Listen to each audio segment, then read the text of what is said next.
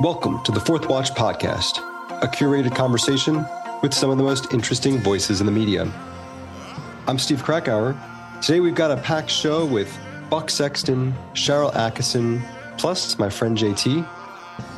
This is episode 52.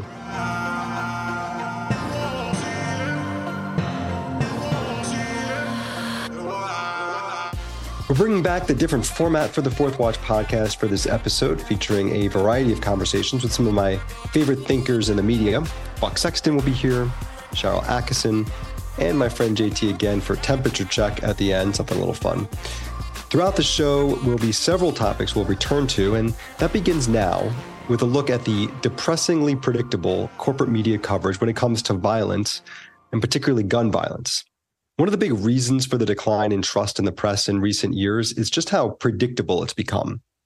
Turn on the TV, cable news, you go to a website, left or right, you generally get what you think you're going to get, and that's a problem.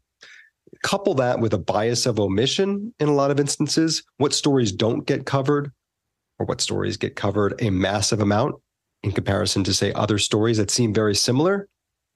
You start to see why people are so distrustful and disdainful of the corporate press. One area of coverage stands out perhaps more than any other, and that's when it comes to instances of violence, gun violence, mass shootings in particular. Now, I'm not an artist by any means, but I recently created this flow chart that I put out on X or Twitter to give an indication of whether there will be significant media coverage of a mass shooting. It's sad that it was very easy to put this together. You go down the list. Okay, is there a non-white perpetrator and non-white victims of a mass shooting? Like, for example, we see in Chicago a lot of weekends.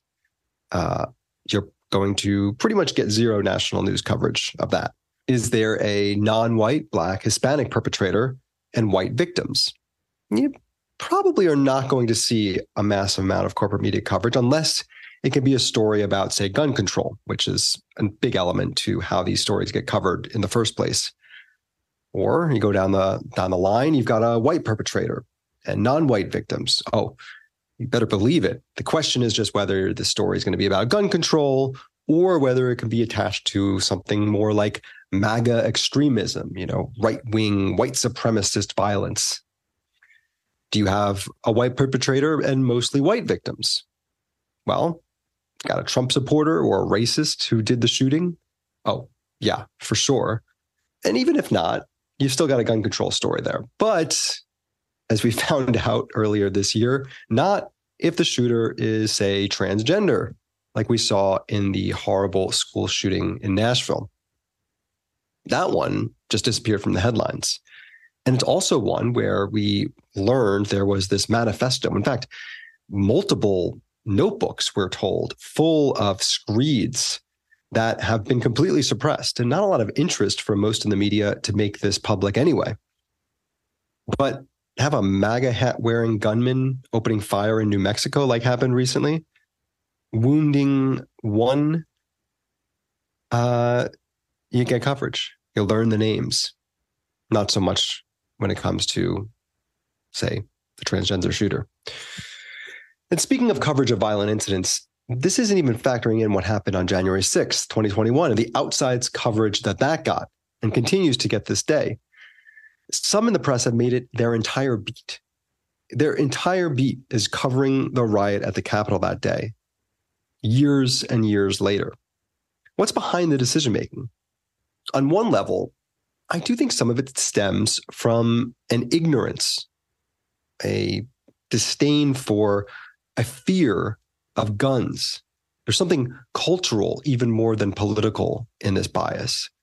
If you have no experience with guns, if you have an ignorance about how guns work, suddenly a violent act that involves guns, as most of these obviously mass shootings do, or other sorts of gun violence that we see, that's going to get a certain kind of coverage from people that do not understand it.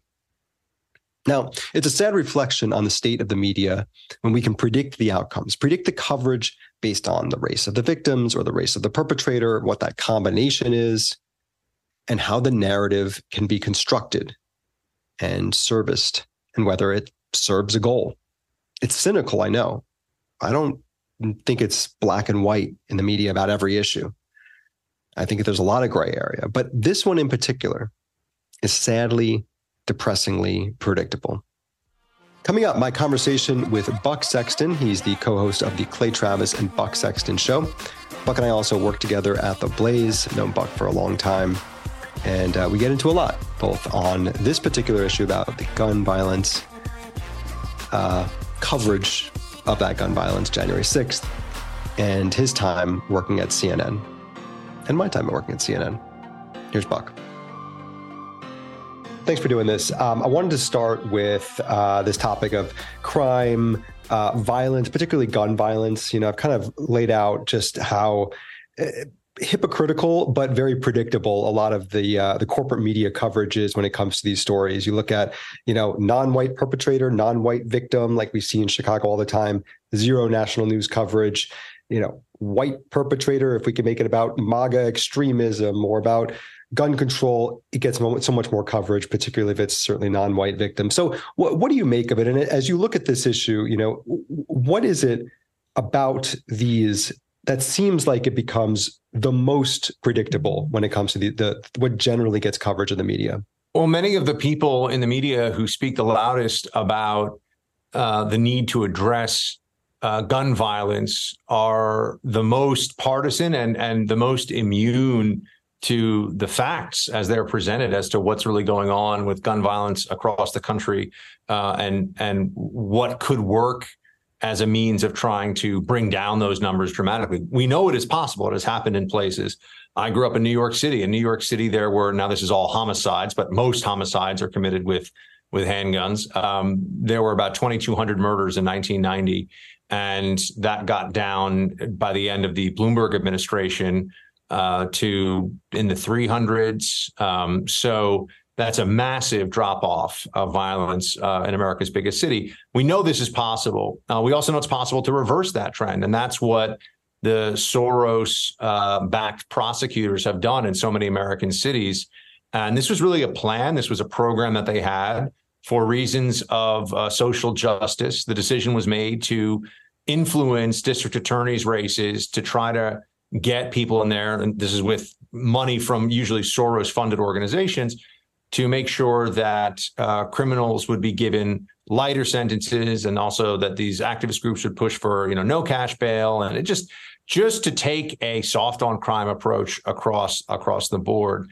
On the gun violence issue specifically, though, you'll notice that the institutions that will push for this stuff, they often focus on things like the AR-15. They'll say we need an assault rifle ban.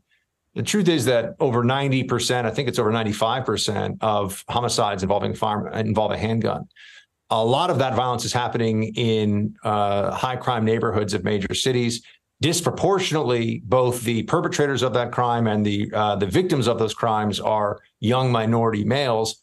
And so these city district attorneys end up not enforcing gun laws. Right. Because they don't want to lock up the people that have an illegal handgun in Philadelphia or have an illegal handgun in, name a city, name a jurisdiction right now.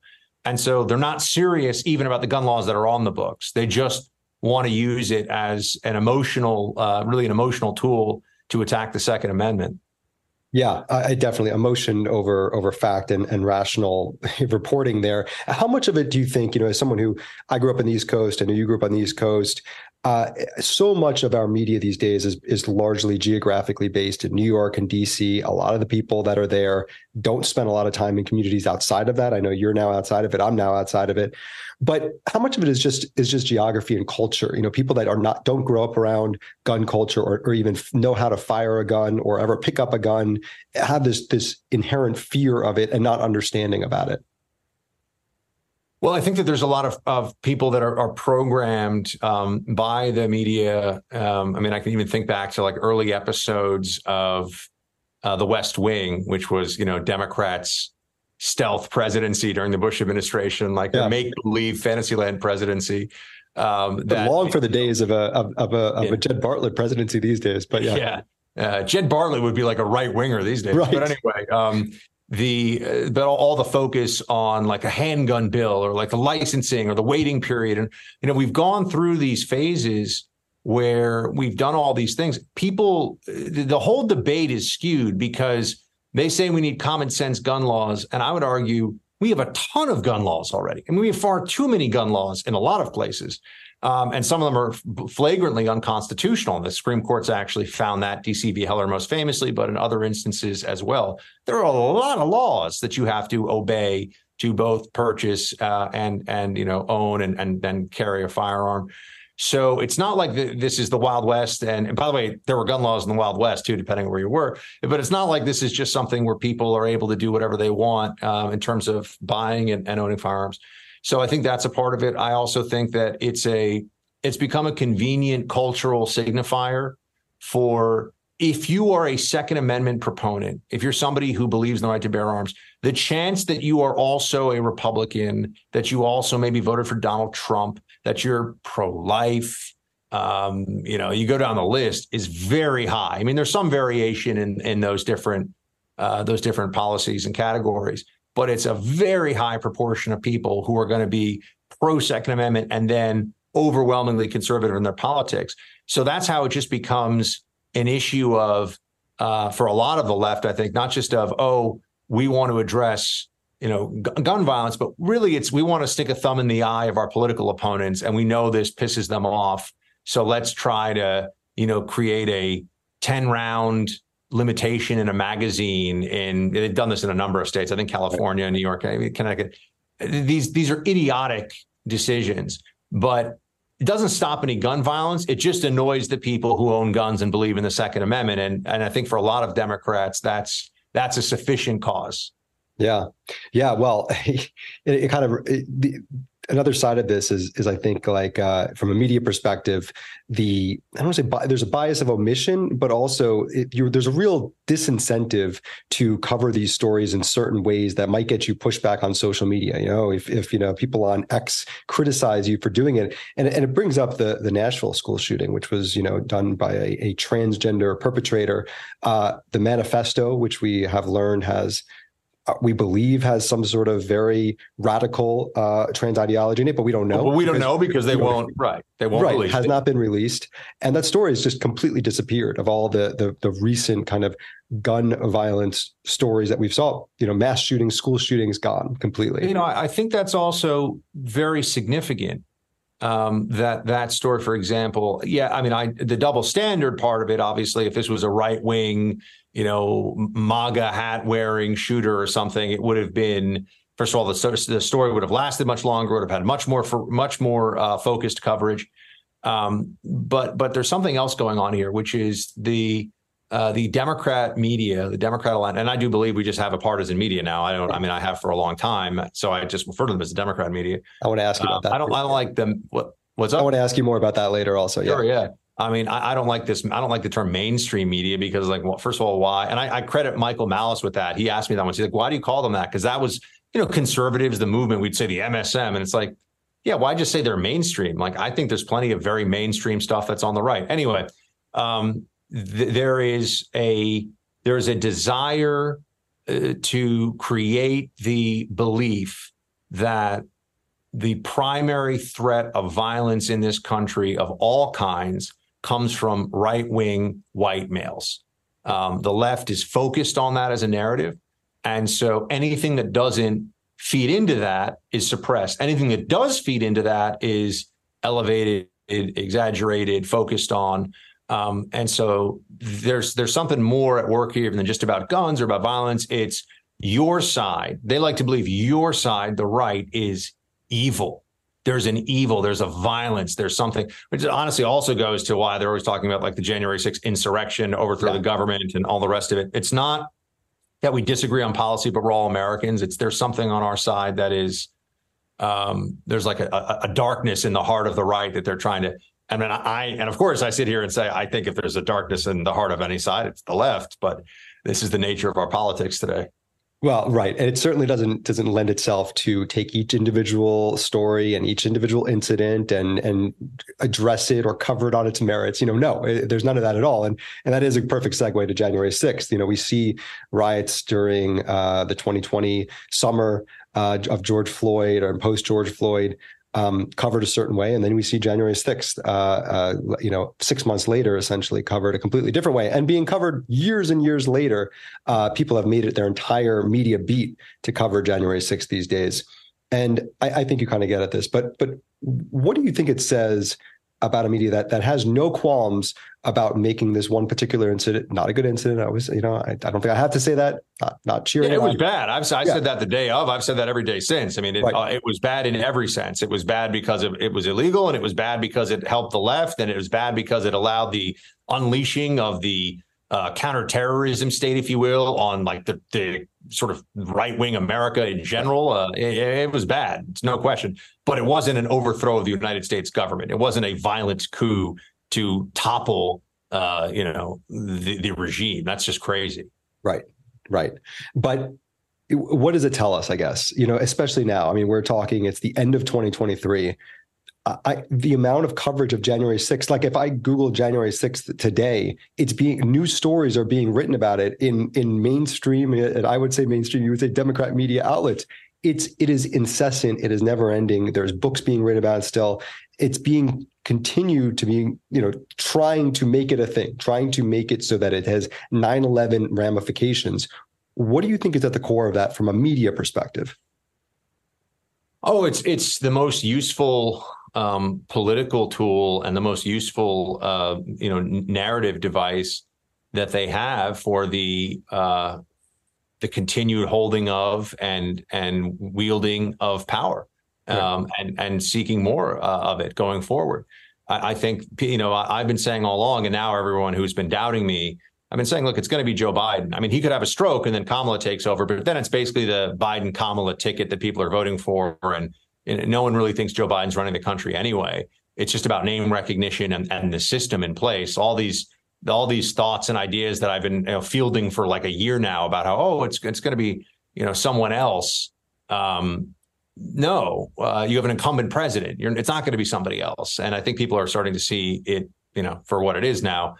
Sorry, I just get a little fired up at that because I've gotten like thousands of emails. People, why do you think it's going to be Biden? That's crazy. I'm like, it's not crazy. Okay. Yeah. I mean, I'm not saying I'm 100% sure, but I'm 95% sure now.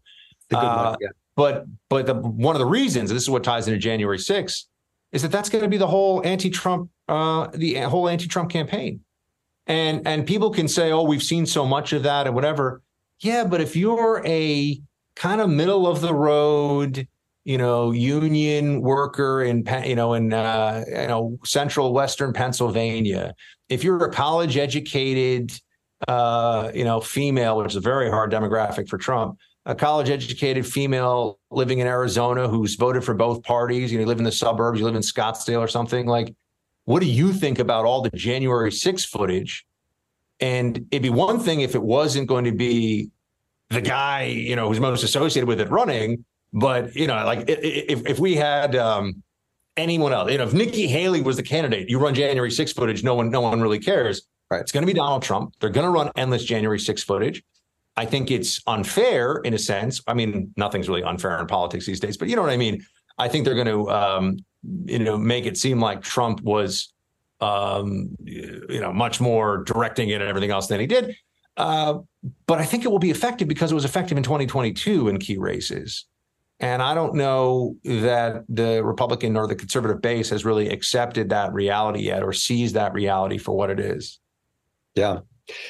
Be one to watch. All right. I want to spend a little bit of time at the end here on your career, particularly your time at CNN, because you were at CNN 2015 and 2016, which I think are like, it's the money years. Like you got to see the turn, from whatever, I was there 2010 to 2013. I would say I was there when it was a news organization, had its flaws, wasn't always doing perfect news. But I think at the beginning of 2015, I think you started January 2015, it probably was an extremely different place than when you left in December of 2016. And so I've spoken about this with a lot of friends of mine because they're like, how could you I mean, I sit with Clay Travis now Yeah. on the show that was put in the slot for Rush Limbaugh. I mean, I am right wing. I mean, that is reality.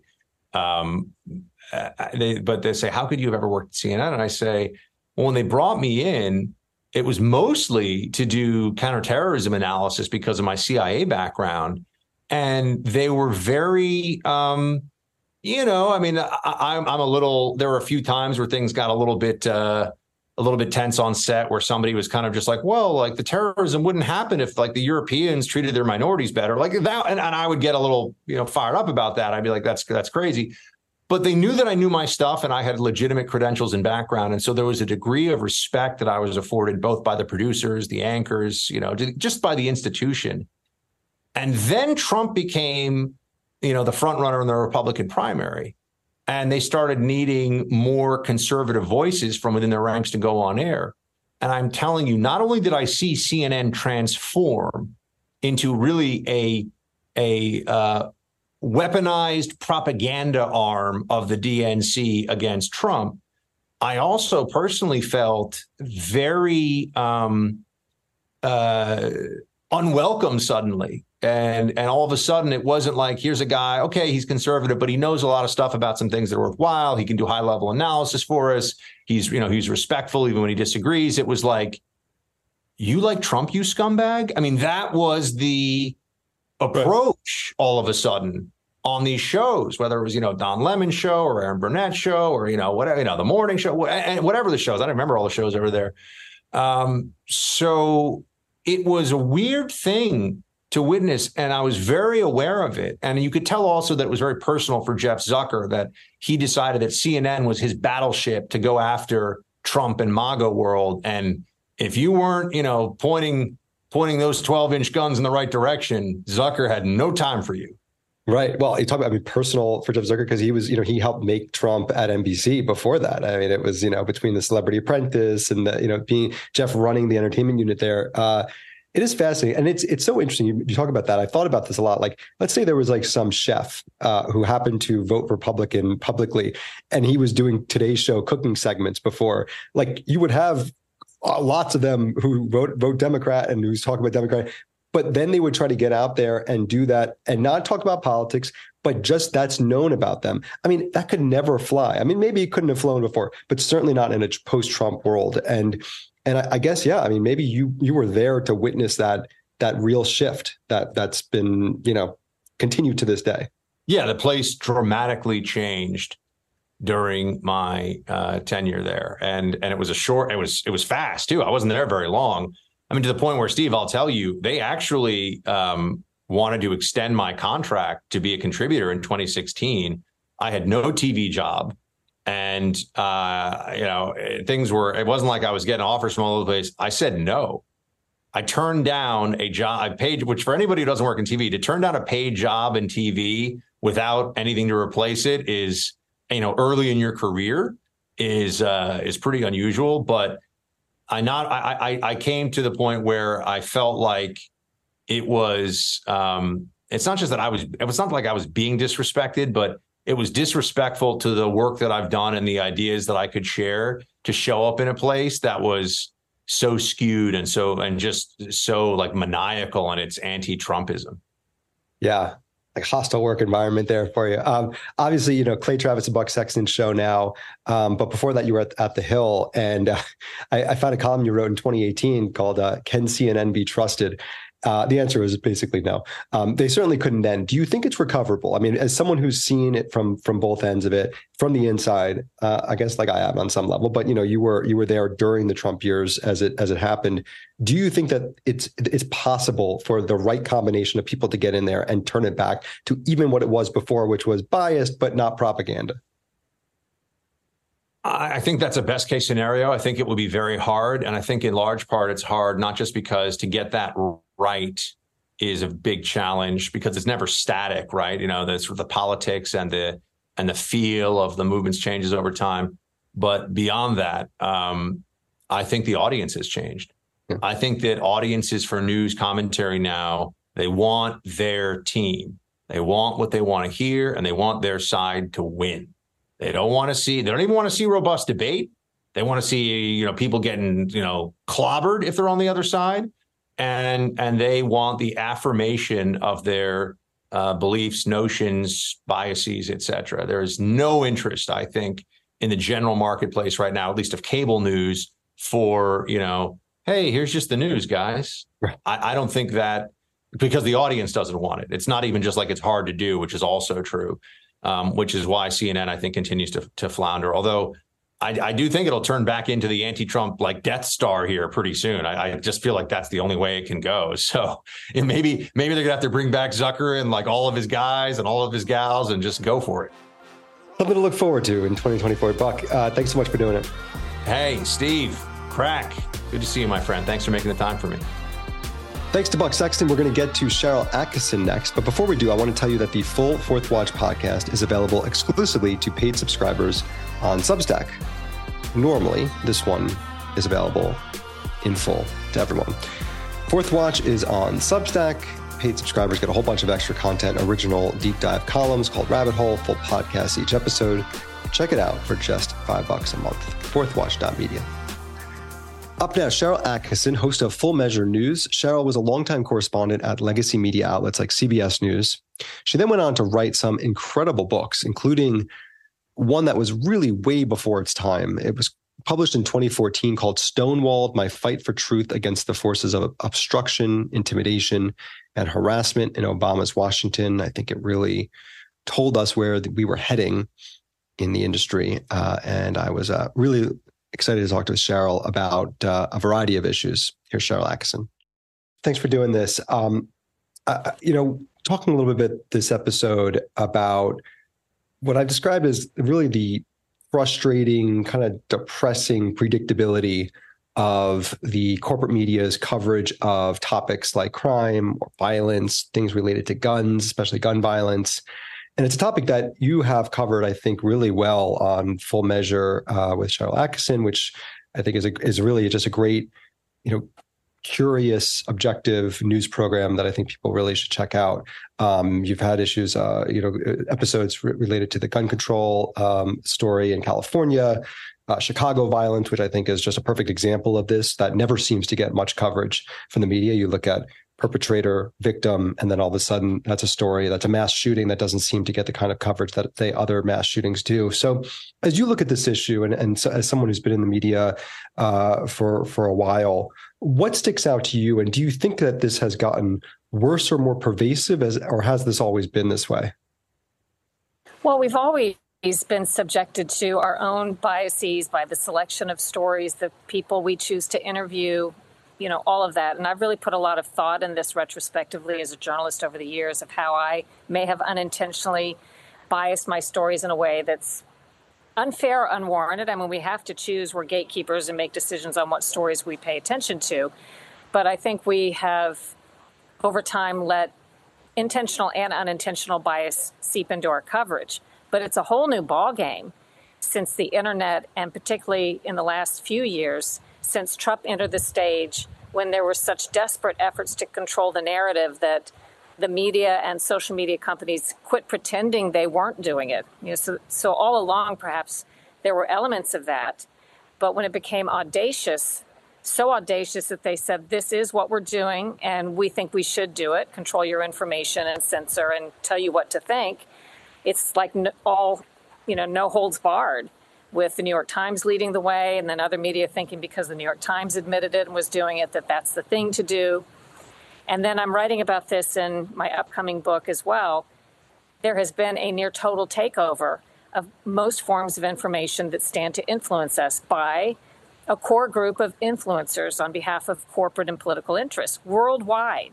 So there are global foundations funding journalism groups, medical groups, you name it, pretty much anything that can be influenced.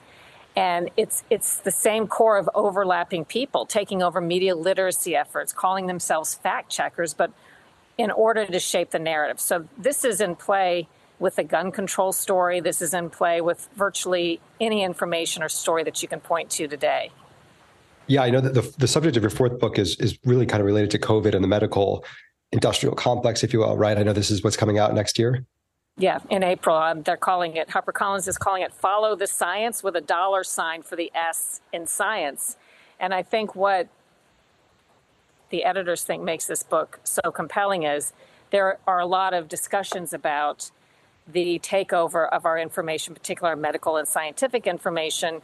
But this is, they said, the best view they've seen where it draws a clear line. It doesn't just allege that there are these interests working in the background. It provides such specific and documented examples. It's pretty shocking.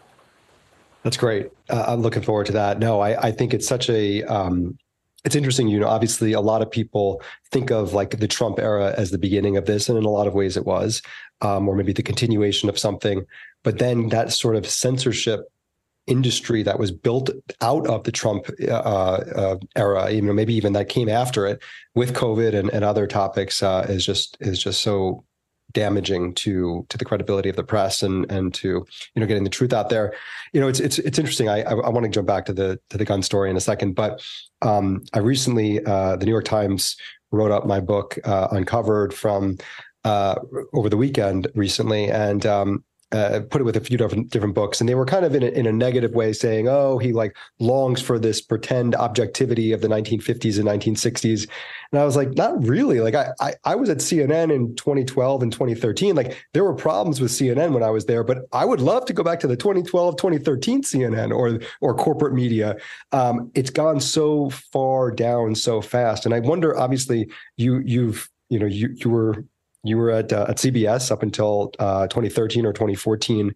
And I guess I'm curious now if you can start to see, like, even when you were there and you wrote about your time there and some of the efforts to suppress some of the information that you were looking to get out there, if you saw that switch, you know, change from even when you were there versus what came a year or two later. Absolutely. I think I was just on the leading edge as one of their few investigative reporters, maybe the only one at the time I left, because the types of stories I tended to report on were the ones that were going to be the first ones that these interests tried to manipulate and change and slant. So I probably got a taste of it before everybody else. But yes, it later came to be the things I observed early on, and even 15 or 20 years before that, less often at CBS.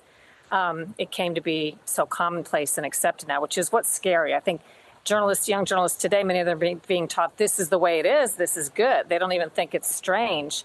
And by the way, I don't know if you know, I was at CNN in 1990 to 93, and I'm fond of saying back when it was a news organization.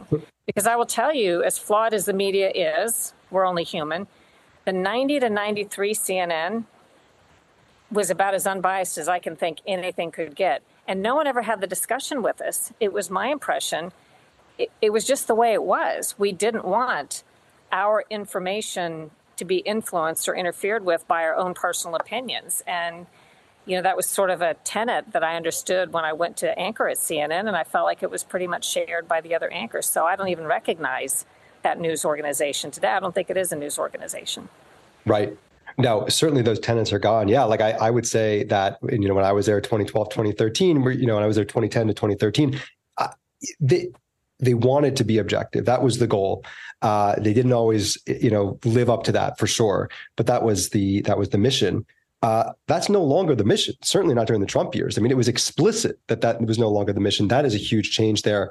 And I wonder how much of it you put on the Obama years as something that may have changed it. I know your first book, Stonewalled, One Reporter's Fight for Truth Against the Forces of Obstruction, Intimidation, and Harassment in Obama's Washington, really shone a light on this in a way that, again, I think you were early on it, but I don't think people fully grasped just how antagonistic that administration was towards journalists and the job of journalism. How much do you think that played a role in what was to come? Well, that was timing. And I feel like it's timing more than anything. As the internet came to be, initially it was not viewed immediately, perhaps by so many people, as a tool that could be controlled and control people. Right. Initially, we bought into the internet and social media and Twitter and so on as the thing that would help us access all information and give everybody equal access to the information we want. And then there was a bait and switch because these corporate and political forces understood if they placed people there and worked to influence in certain ways, they've turned it into the opposite of accessing open information.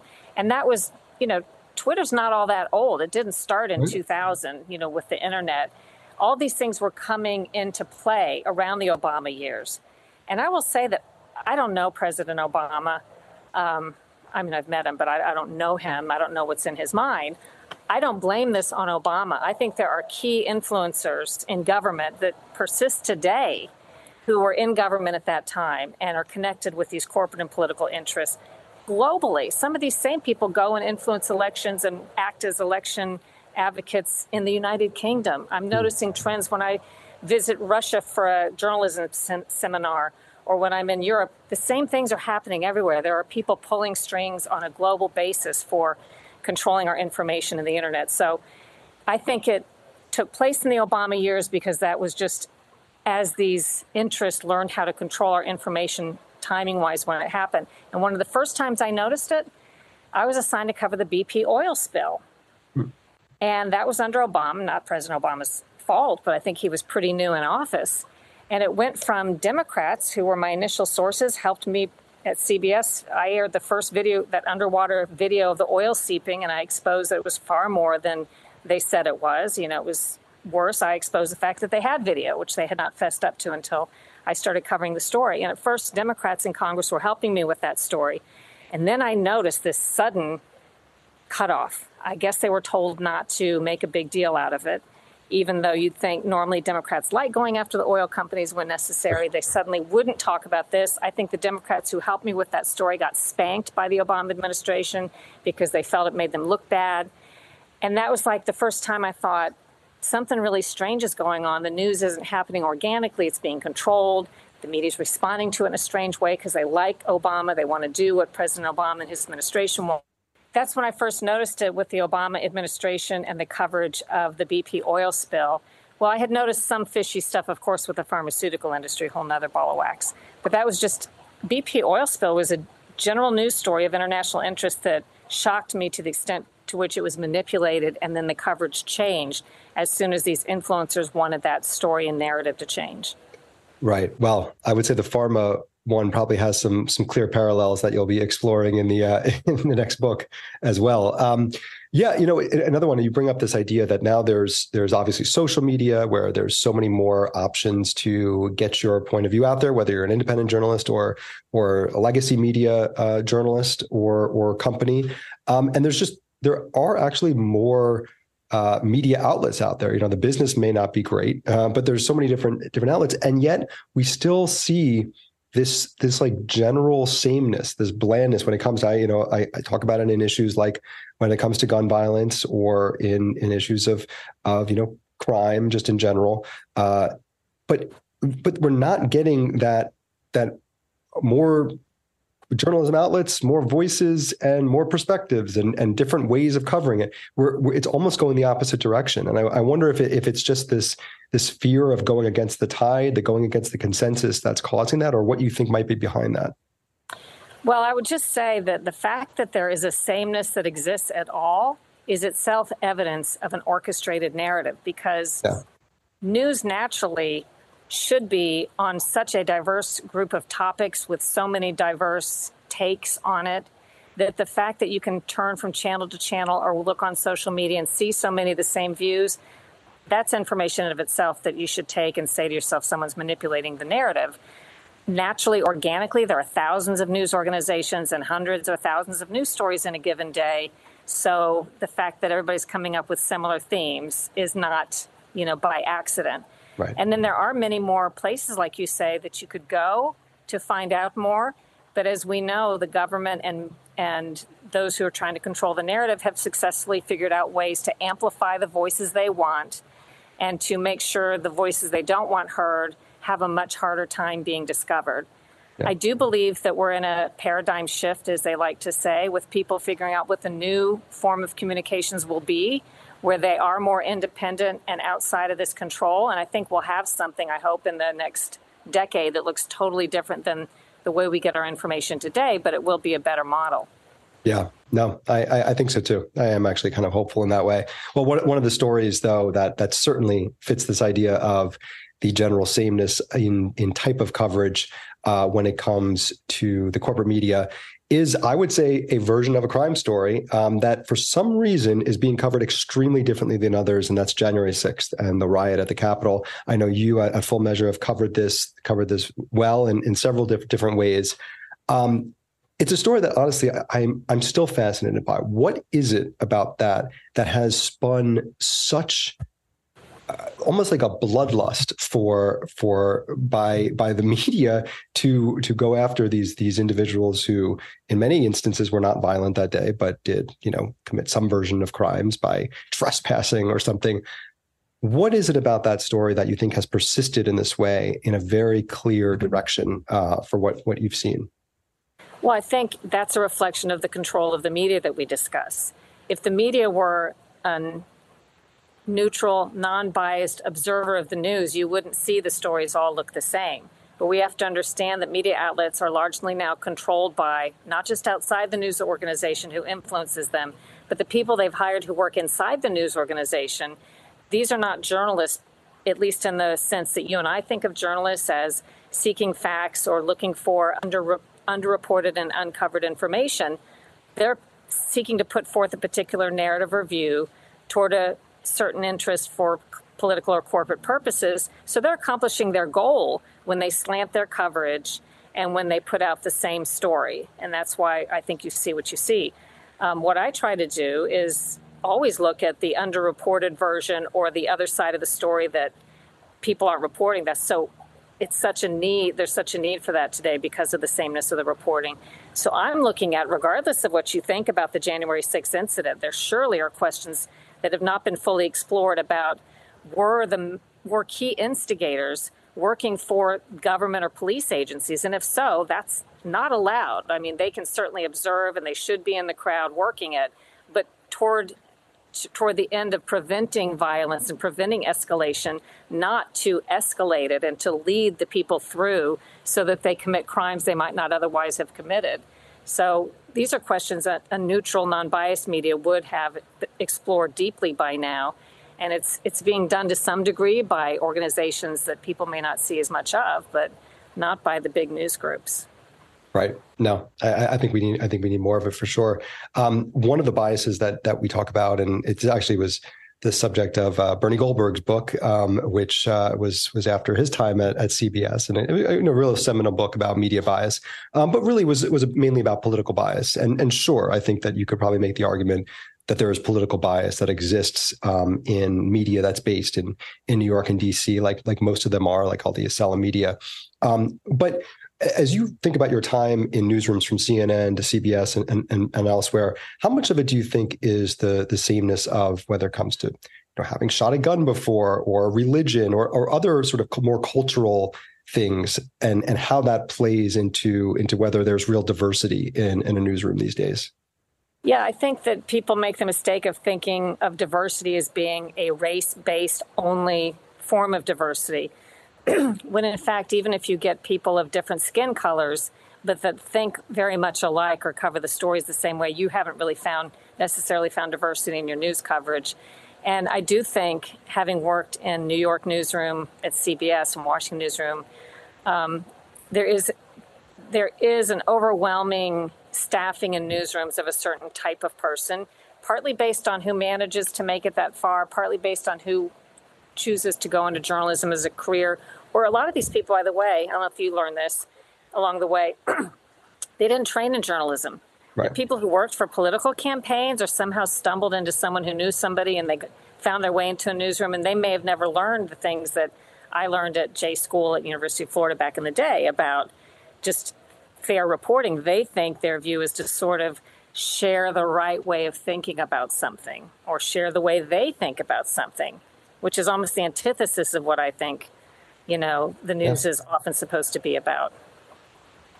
Yeah. Now, all right. Last thing I want to ask you, because you mentioned social media a couple of times. I do think that certainly plays a real role here.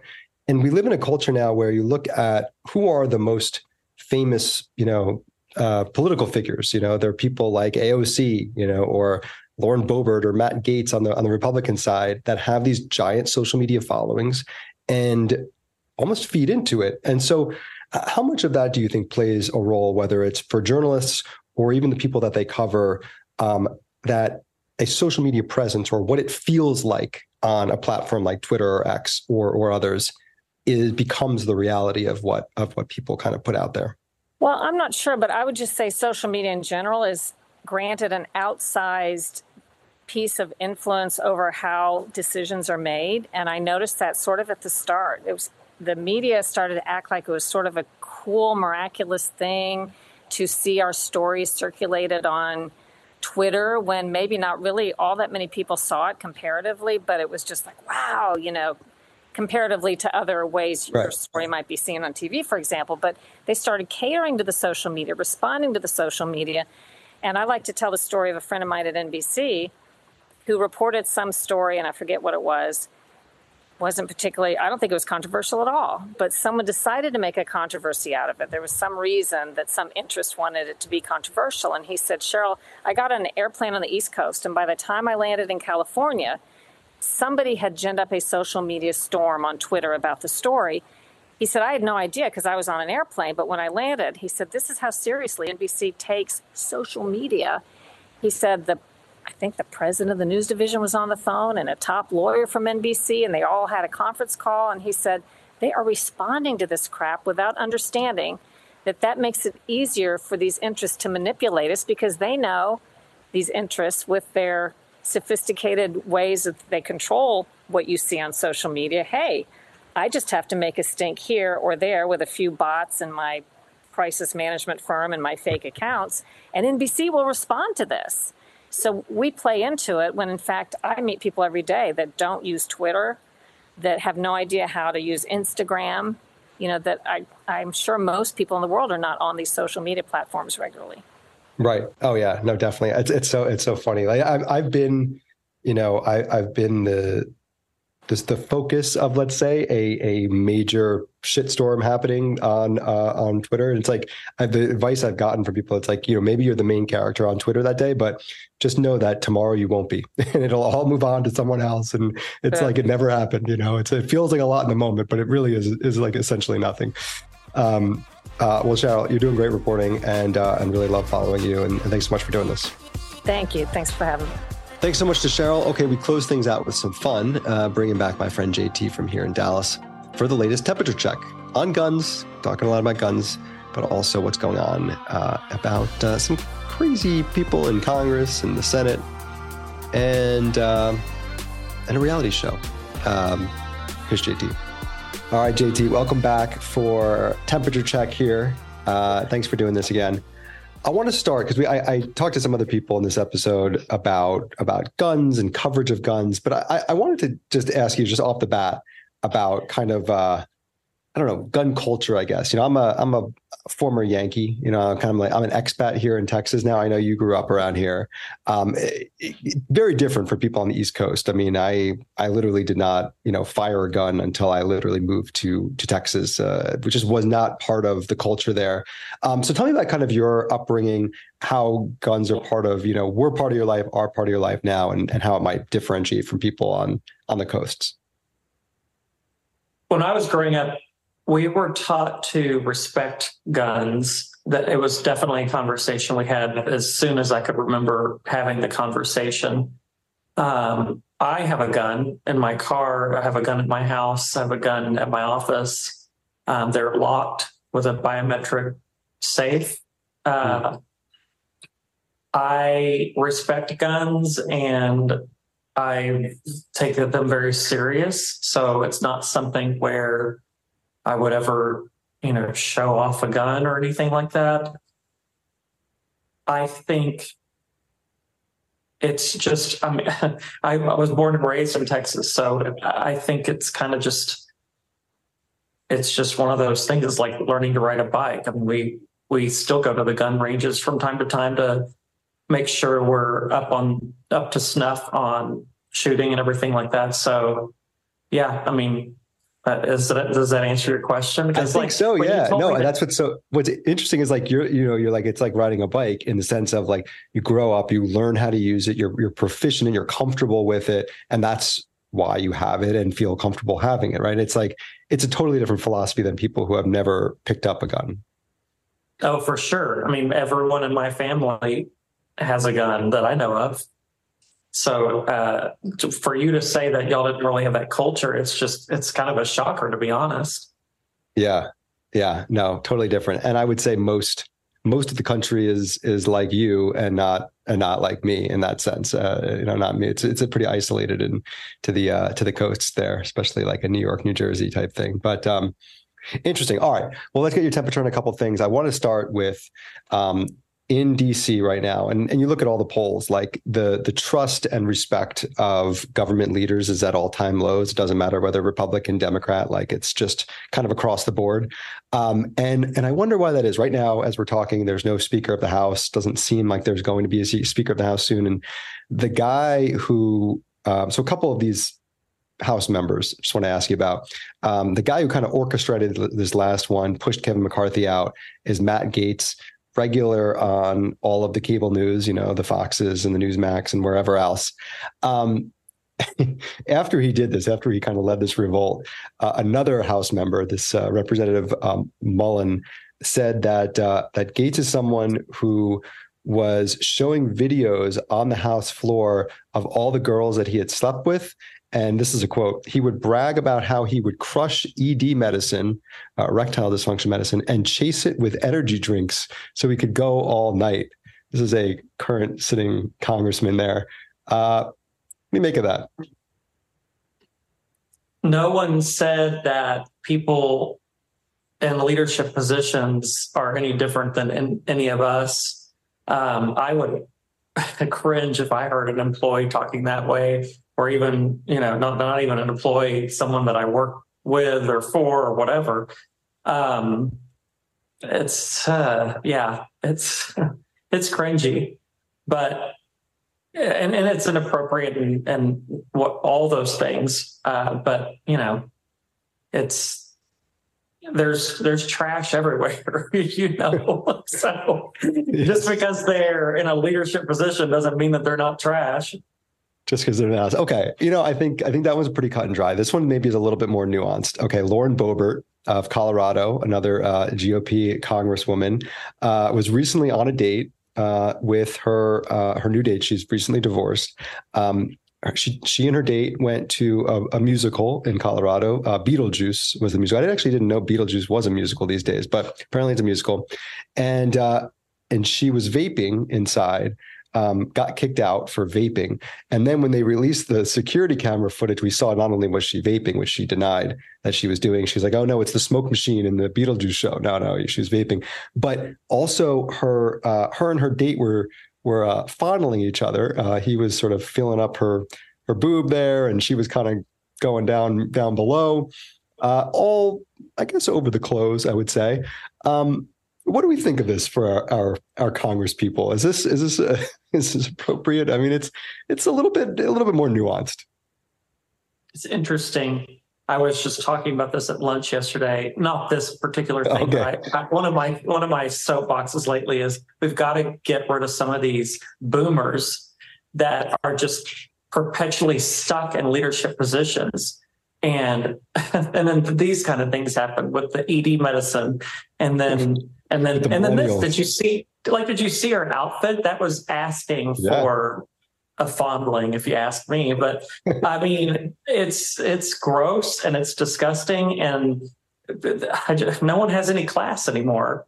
I follow this guy that teaches etiquette on Instagram or whatever, and it blows my mind the things that my grandmother and my parents do, the things that they still do, and that we don't do anymore. And I think it's the same way with the people that we're seeing on the media doing these disgusting things. And it's like, have some class. I mean, my God. You're right, though. It's like, okay, on one end of the spectrum, you've got, Biden, who's 80 and forgetting things and still running for president. You've got Mitch McConnell, who's like freezing up in some sort of like mini stroke like thing, and they're having to move him to the side. And so that's okay. We don't want that. But then you've got these like millennials who are like, I don't know, not acting, congressional, I guess. I don't know what the term would be, but yeah.